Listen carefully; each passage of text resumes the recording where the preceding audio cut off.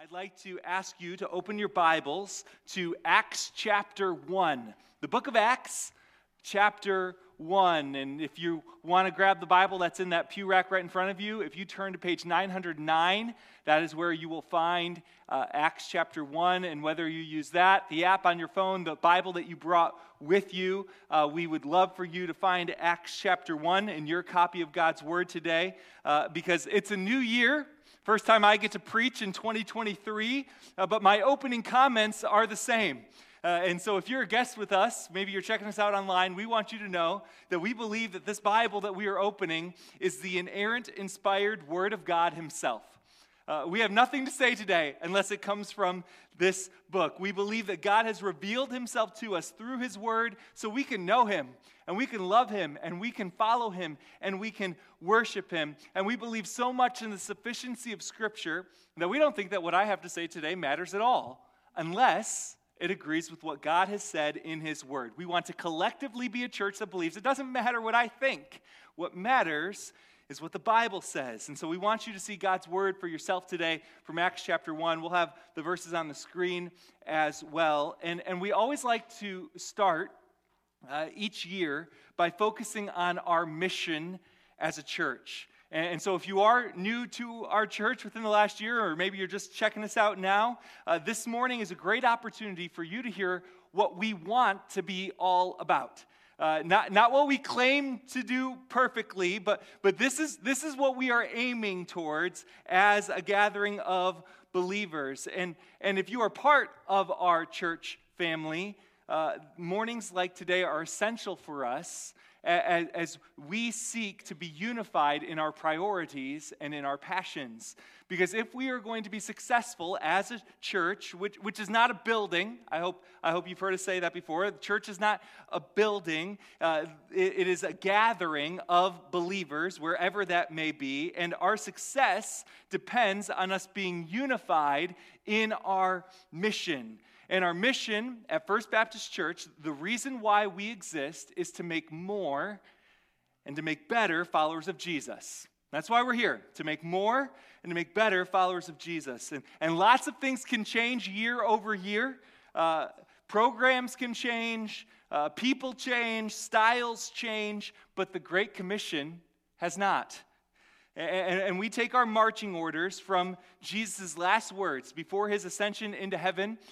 We see these words in a few different places in our scriptures, but Matthew 28 is where we often go. Matthew 28, this is on the screen, 19 and 20. Jesus says to His disciples, "Go, therefore, and make disciples of all nations." And by the way, the therefore is there because Jesus had just said that all authority in heaven and on earth belongs to me.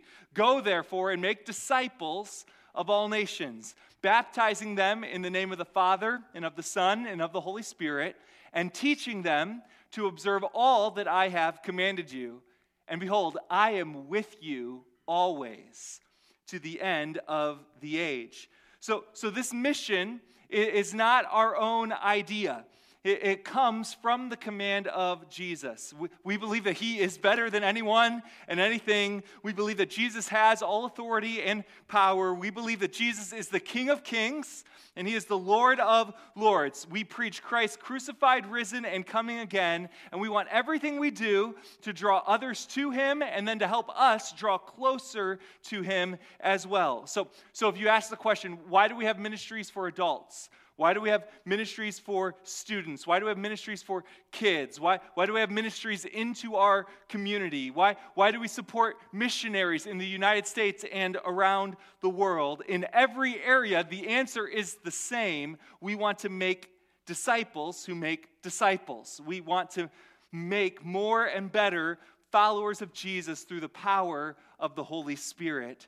And this morning, I want us to go to the beginning of the book of Acts, Acts chapter 1, where Luke wrote the Gospel of Luke, and then he wrote the book of Acts. Luke gives us an additional perspective on Jesus' last words to His disciples before His ascension into heaven. And I come at weeks like this when we're talking about our mission and making more and better followers of Jesus. And I come at this knowing that as a pastor, I think I'm expected to be passionate about this, right? I'm expected to be passionate about our mission. Something would be very wrong if I wasn't excited about this. But I desperately want this mission to be the mission of your life. Like, I'm just going to put my cards on the table. I don't want you to just look at, oh, that's a nice thing that this church does. I desperately want this to be the mission of your life. Not just the mission of the church you are a part of, because I believe this is what we are all called to as followers of Jesus. And so I'm going to read verses 1 through 11. So we get the full context of what's happening, what Jesus is saying, and then we're going to work through parts of Acts 1 together. So Acts chapter 1, verses 1 through 11 says this. In the first book, O Theophilus, I have dealt with all that Jesus began to do and teach. That first book that Luke is referencing is the Gospel of Luke. So he wrote Luke, and then he wrote Acts, and he's writing it to this person named Theophilus. And so he says, okay, in the first book, in the Gospel of Luke, I covered all that Jesus began to do and teach until the day when he was taken up, after he had given commands through the Holy Spirit to the apostles whom he had chosen. He presented himself alive to them after his suffering by many proofs, appearing to them during 40 days and speaking about the kingdom of God. And while staying with them, he ordered them not to depart from Jerusalem, but to wait for the promise of the Father, which he said, you heard from me, for John baptized with water, but you will be baptized with the Holy Spirit not many days from now. So Jesus is instructing the disciples to wait in Jerusalem after he leaves until the Holy Spirit comes. And so based on that instruction, here's the disciples' question. So when they had come together, they asked him, Lord, will you at this time restore the kingdom to Israel? And he said to them, it is not for you to know the times or the seasons that the Father has fixed by his own authority, but you will receive power when the Holy Spirit has come upon you, and you will be my witnesses in Jerusalem and in all Judea and Samaria and to the end of the earth. And when he had said these things, as they were looking on, he was lifted up, and a cloud took him out of their sight. And while they were gazing into heaven as he went, behold, two men stood by them in white robes and said, Men of Galilee, why do you stand looking into heaven? This Jesus, who was taken up from you into heaven, will come in the same way as you saw him go into heaven. There are three aspects of this passage I want us to consider this morning as we think about our mission as a church. I want us to think about the kingdom coming, the Holy Spirit arriving, and the witnesses going. The kingdom coming, the Holy Spirit arriving, the witnesses going. And Luke tells us that in Jesus' appearances to the disciples after his resurrection, he was teaching them about the kingdom of God.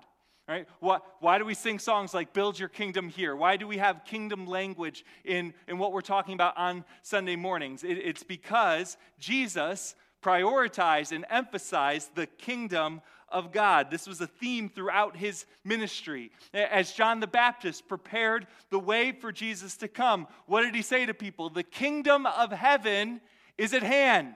Prepare ye the way of the Lord. Get ready. Jesus' first documented sermon in all of Scripture that we have for us is the Sermon on the Mount in Matthew chapter 5. And he begins with, Blessed are the poor in spirit, for theirs is the kingdom of heaven. So when they had come together with Jesus for the last time, this side of eternity, I like that Jesus' earthly ministry started with him teaching about the kingdom of God, and it ended with him teaching about the kingdom of God. When he appeared to them over this course of 40 days before his ascension, what's he teaching about? It's all about the kingdom of God. And so when they come together for the very last time before Jesus' ascension, Luke tells us in verse 6 that they asked Jesus, will you at this time restore the kingdom to Israel? And I must admit that I used to make fun of the disciples for asking this question. Those silly disciples, right? Because over the course of 40 days, Jesus had been teaching them about the kingdom of God, and then the question they ask him is it now? Right? Is it now? And I thought that Jesus, when they asked this question, must have been thinking, weren't you paying attention the last 40 days? Right? Like, I've been teaching you about this, right? And that's what I thought Jesus' response was in between the lines. But other Bible teachers have corrected my thinking on this as I've studied this week, because I would say that what they ask in verse 6 seems to be the natural question based on Jesus promising the arrival of the Holy Spirit in verse 5. And I say that because when restoration was promised to God's people back in the book of Ezekiel, I want you to see on the screen what the Lord had said through his prophet. This is a time when Israel was going into captivity, being judged, and this is the promise that you have in Ezekiel 39, 25 through 29. Therefore, thus says the Lord God, now I will restore the fortunes of Jacob and have mercy on the whole house of Israel, and I will be jealous for my holy name. They shall forget their shame and all the treachery they have practiced against me, when they dwell securely in their land with none to make them afraid.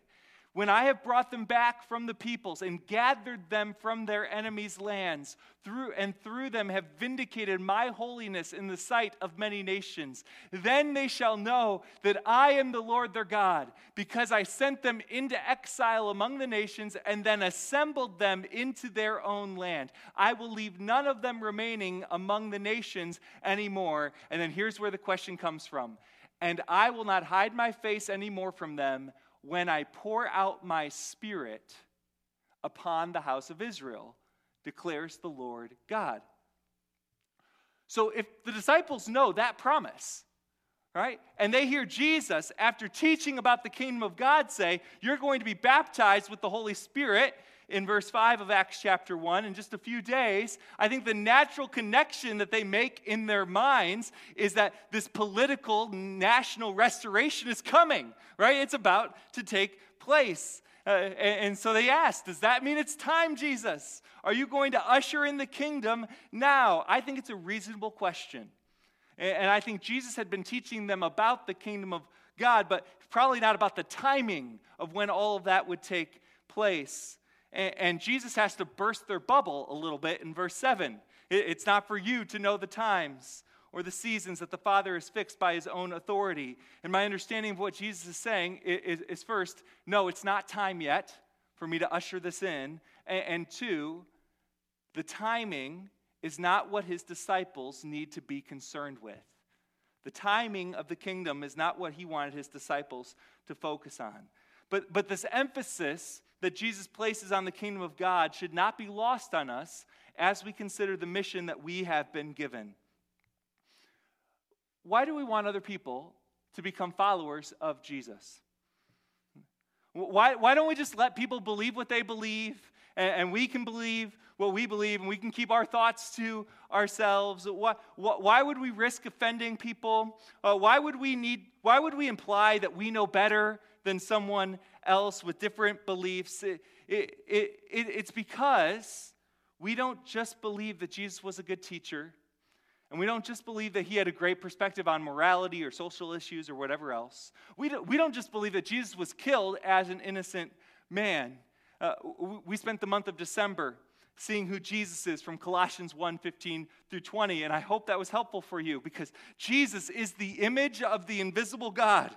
He is first in rank and priority over all creation. He's the creator of all things. He's preeminent in everything, the fullness of God dwelling in him. He's risen from the dead, having made peace by shedding his own blood to reconcile all things to himself. We don't just believe that Jesus was a good teacher or a folk hero on steroids. No, we believe that Jesus is king. We believe that he is king, and not just over a certain region, but over all of creation that he himself has made. We believe that he is the creator, the sustainer, and the redeemer of everything. And he ascended into heaven, and he's returning the same way that he left, to establish a kingdom to end all other kingdoms. That's what we believe. Jesus is going to return and establish a kingdom to end all other kingdoms. Every knee will be forced to bow before him. Of the increase of his government and of peace, there will be no end. And entrance into his kingdom is available. But it isn't gained based on what we have done. It is through faith in what Jesus has done in our place. And what emerges when followers of Jesus gather as the church should be a preview. This should be a preview of that coming kingdom. Our times together should be an imperfect but improving picture of what does it look like when Jesus is in charge. What does it look like when Jesus reigns? That's what people should see in our individual lives and our collective church family. And for all who become citizens of his kingdom by grace alone, through faith alone, in Christ alone, we have been given kingdom invitations to share with others. We have good news that every earthly kingdom is passing away, right? So all the corruption, all the hunger for power, all the issues that you see politically, nationally, all this garbage, right, that we look at in the news on an everyday basis that drives everyone crazy. Good news, that's not going to last forever. Isn't that good news? Right? That's not forever. These power structures, these dynamics, they're not going to last forever. But you can be a citizen of a greater, much better kingdom. That's the good news that we have for people. If you bow your knee and your heart to Jesus as King now, you become part of his eternal kingdom. When we share Jesus with others, we are inviting them to be a citizen in what Jesus is going to build and what Jesus is building now and what he will rule over forever. And if you're wondering, if the kingdom hasn't come yet, right? And it's been almost 2,000 years since Jesus made this promise in Acts chapter 1. How can we know for sure that it ever will? Right? What assurance is there of the promise that this is coming? You guys ask great questions. Let's look at the answer to this. Acts 1:5. Jesus said, "For John baptized with water, but you will be baptized with the Holy Spirit not many days from now." Verse 8. "But you will receive power when the Holy Spirit has come upon you.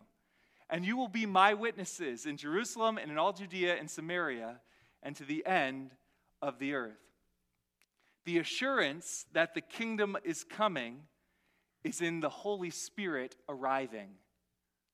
The assurance that the kingdom is coming is found in the Holy Spirit arriving. I mentioned that Jesus had to burst the bubble of the disciples regarding the timing of the kingdom. But the consolation he offers is that the Holy Spirit's coming. The Holy Spirit's going to arrive, which is interesting because the question of whether Jesus would restore the kingdom now was a question of whether Jesus was going to seize power publicly, right? I think the disciples were ready for Jesus to show everyone who's boss, right? They've been following this guy for 3 years. Jesus dies, he rises again, and he's like, "Jesus, now's the time, man. Just show them who you are. We know, we believe, we're ready. Show your power." And Jesus' response was that he was going to share his power with the disciples for the sake of mission. You will receive power when the Holy Spirit has come upon you. And I appreciated, I read this by Marshall Siegel.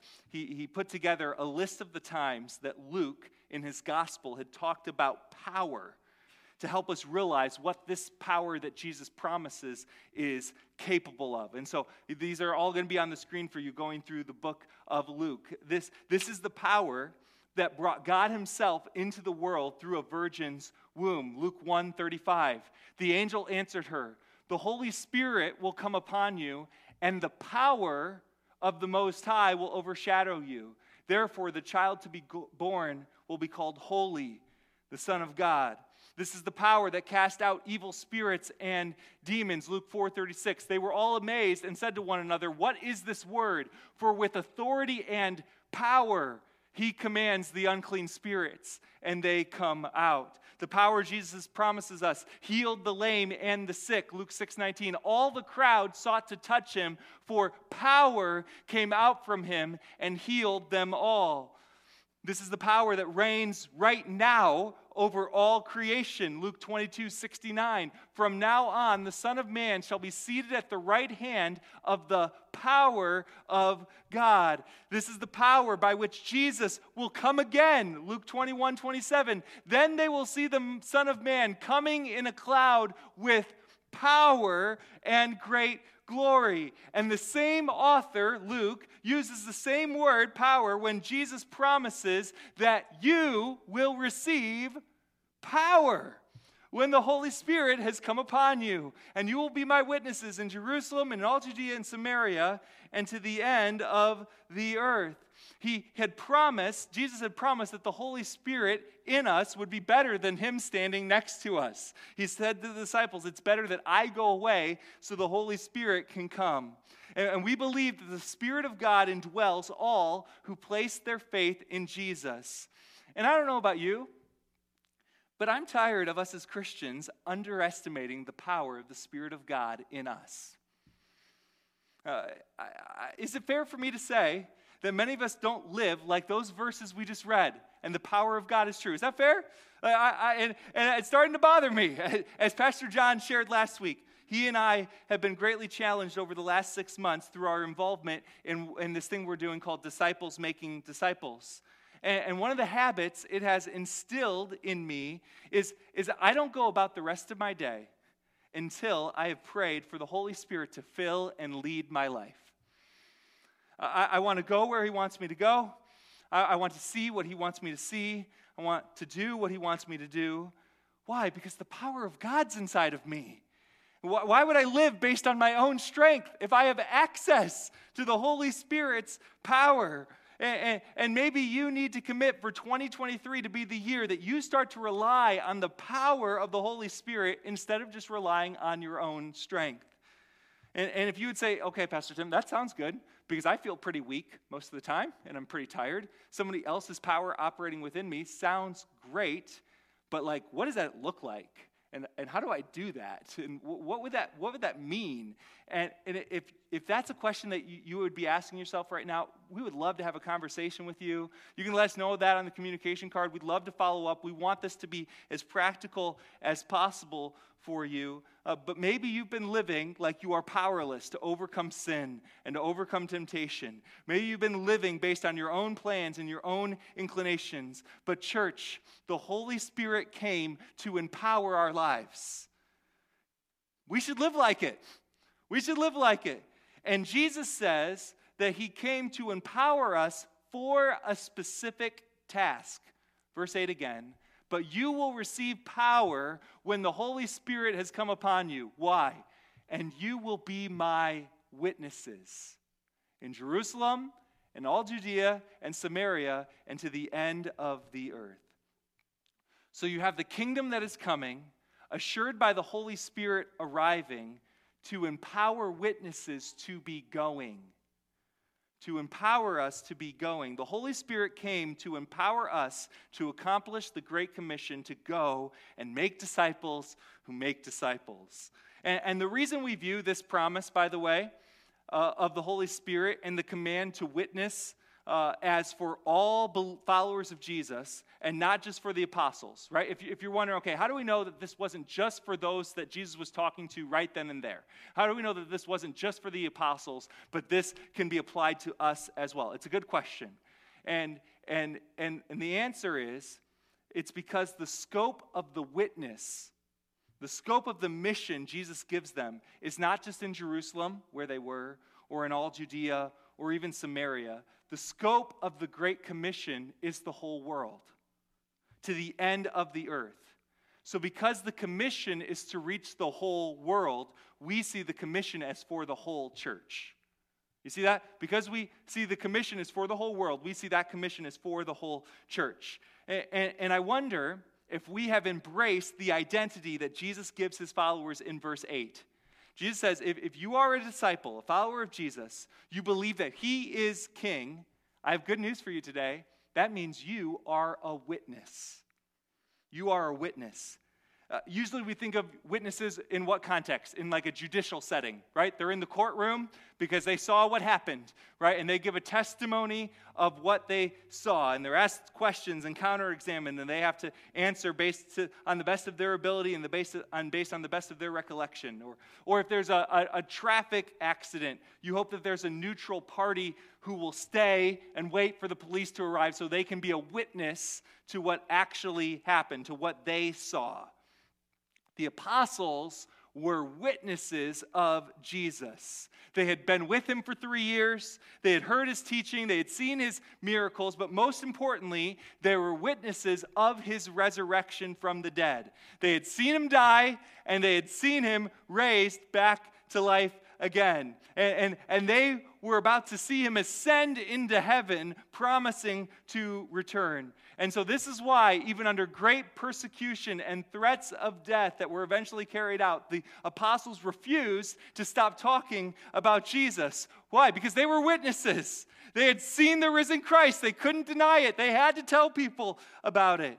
And if you are a follower of Jesus, you have not seen Jesus with your physical eyes yet, but the Holy Spirit has opened your spiritual eyes, the eyes of your heart, to see Jesus for who he is, to see him as King. And you are witnesses to the transformation that has taken place in your life as a result. And so maybe for some of you, that change has been pretty dramatic, right? And maybe for others, it was gradual. Maybe for some of you, it happened when you were older. Others of you, it happened when you were younger. But we are witnesses who have been empowered by the Holy Spirit for the purpose of reaching the world.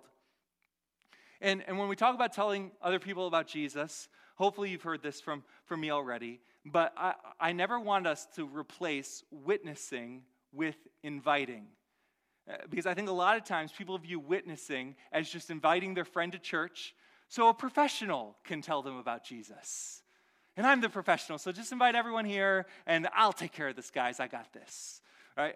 Nope, that's not the plan, in case you didn't realize it. If someone invited you to come today, I'm so glad that they did, and I'm so glad that you're here, and that's great that they did that. But when we think about accomplishing our mission based on the great commission that Jesus has given us, I want to encourage you that you are not empowered by the Holy Spirit to just invite someone to come to church. You are empowered by the Holy Spirit to be a witness and invite someone to come into the kingdom of God. You have a story to tell of what Jesus has done in your life. And you probably know someone that would never come here on a Sunday morning, but they would listen to you tell your story. They would give you a couple minutes of their time so you can tell them what Jesus has done in your life. And if you know that Jesus is King, and that his kingdom is coming, then you are a Holy Spirit-empowered witness. One conviction I had last year was that I was not being enough of an intentional witness just in my day-to-day life. And so what I've had to do is I've had to change my schedule, and I've had to change my routines to create margin in my life for opportunities just to tell other people about Jesus. Why? Because I'm a witness, right? And it's been challenging, and it's been exciting. This week I was walking and praying in a neighborhood that the Lord's laid on my heart, and I got to have a great conversation with a young lady who's just trying to figure life out. And I got to share my story with her of what Jesus has done for me. I got to pray with her, and the results are out of our control. We know that the Holy Spirit is the one who opens spiritual eyes to see Jesus, but this is why I'm here. I'm a witness, and this is the mission, to make more and better followers of Jesus. And if we don't think there's anyone in our community that God wants us to witness to, then I would just say you should move somewhere else. Right? If you don't think that there's anyone around you, if you don't think God has anyone to share your story with, or anyone to reach out to, or anyone to show Jesus with, I'm encouraging you, move somewhere else, right? Because the places that we live, the family you are in, the job you have, the restaurants you go to, God has people for us to reach with the good news of the gospel. We have not been told to wait until they come to us. We have been told to go to them. And a lot of times we don't even have to go very far, if we're honest. Your regular daily routines probably involve brushing shoulders with lost people. A lot of times you don't even have to leave your house, right, to be able to share the good news with Jesus of someone that needs it. One of the realities of doing foster care that Becca and I have done for however many years it's been now, is we have a lot of people, social workers, therapists, a lot of people are at our house on a regular basis. And sometimes I come home and I never really know who's going to be there if I haven't checked the schedule that my wife puts it on, because she's more organized than me sometimes. And I just have to confess that sometimes that gets old, right? And I find myself, especially after years of doing this, looking forward to when all these different people would leave our house so we can do whatever we had planned to do as a family for that day. But this last year, the Holy Spirit convicted me, I think saying, Tim, I'm bringing people who need to know Jesus into your house, and you're anxious to get rid of them. I was like, yeah, that sounds pretty pathetic when I say it out loud, you know. Probably shouldn't do that, you know. And so now, instead, I'm praying for opportunities to share Jesus with them. Like, okay, if they're going to be in our house, and if this foster case is just going to keep going on and on and on, well, those social workers, they're going to hear Jesus from me, because they're coming to me. They're right here. What are we doing? What are we doing? And we're asking them how we can be praying for them as a family. And there's just opportunities all around us. And I don't know about you, but I want the Holy Spirit to help me see them this year more than ever before, even if it's inconvenient and even if it's out of my comfort zone, because we have the greatest news ever to share with a world who is so desperate for hope. We live in a country that I believe, by and large, still wants God to be real. Here's my evidence of that. Just this week, we almost saw a horrific tragedy play out on a football field on Monday night. I'm sure most of you have heard about that, or you were watching it live when Damar Hamlin of the Buffalo Bills went into cardiac arrest on the field. Right, and they were doing CPR on the field for 9 minutes, and you saw the look on his teammates' faces and how terrified they were. And it's amazing that he's recovering now. He sent out a tweet the other day, and I was like, this is awesome. But for those who were watching that unfold, what did everyone do in the moment of crisis? They prayed. Isn't that amazing? Right? They prayed. And not just the players on the field, right? An analyst prayed out loud for Damar live on ESPN. I just stopped the show and prayed. And I'm pretty sure plenty of people on that field didn't know who they were praying to, but when confronted with how small and how helpless and how fragile we are, we want to know. I think humanity wants to know that there is someone greater who can help. Right? There's a longing in all of our hearts for God to exist and for God to be great and for God to be good. And He is. And He does exist. And He's so much better than most of us realize. And the good news of the gospel is that even though we had rebelled against His authority, we don't naturally want God to be in charge. We think we know better. We want to do things our own way. And so we have all rebelled against Him. But even then, Jesus, God Himself, came on a rescue mission from heaven to seek and to save those who were lost. Jesus lived the perfect life that you and I failed to live. And then Jesus died the death that you and I deserve to die. He took the just punishment for the sins we had committed against Him on Himself at the cross. He rose from the dead. He conquered sin and the grave. This is the gospel that everyone so desperately needs, no matter what you've done. No matter the guilt you carry with you this morning, if you place your faith in the perfect life, sacrificial death, and victorious resurrection of Jesus, if you come to the end of yourself and you say, I can't do this, Jesus, I need you, all your sins are forgiven. The righteousness of Jesus is credited to your account. You become part of the eternal kingdom of God. And until Jesus returns, you have a mission. Because after Jesus appeared to hundreds of people as proof of His resurrection, and after He taught His followers about the kingdom of God that is coming, He said, you will receive power when the Holy Spirit comes upon you. And you will be my witnesses in Jerusalem and in all Judea and Samaria and to the end of the earth, even Phillipsburg, New Jersey, and Easton, Pennsylvania. And then He ascended into heaven. And his followers gathered in a room and they waited. Because that's what Jesus had told them to do, because they couldn't accomplish this mission in their own power. They needed the power of the Holy Spirit.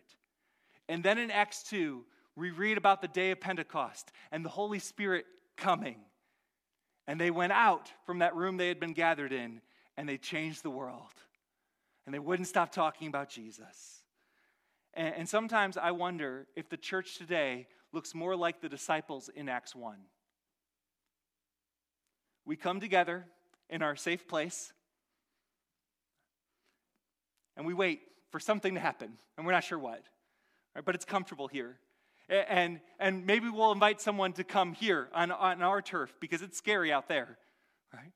Instead of living in light of the reality that the Holy Spirit has come, so we can go and make disciples who make disciples. And I would just love to see what the Holy Spirit would do if we individually and collectively committed to his mission this year. We are empowered witnesses who are going to tell of the King who is coming. Do you believe that?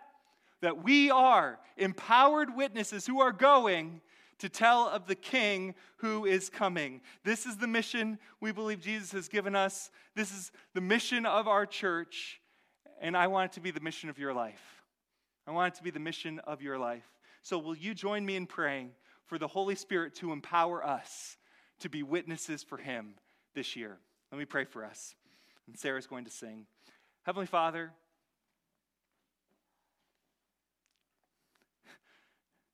thank you for the hope that we have, because Jesus is alive, and Jesus has conquered sin in the grave, and Jesus has promised to return.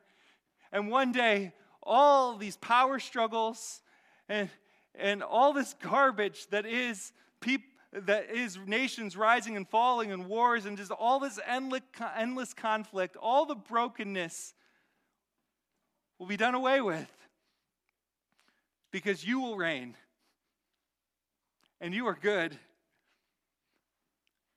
And we get to be part of that eternal kingdom simply through faith in you instead of ourselves. And I pray that we would not just seclude ourselves and stay where it's safe and stay where it's comfortable. I pray that we would not live like we were powerless. But I pray that we would believe that we have been empowered by the Holy Spirit to go and to share that life-changing truth with those that are around us. So would you open our eyes to see the opportunities that you have for us to make more and better followers of Jesus? I pray that people would see less of us and they would see more of you because of how much you are controlling our lives. And I pray this all in Jesus' name. Amen.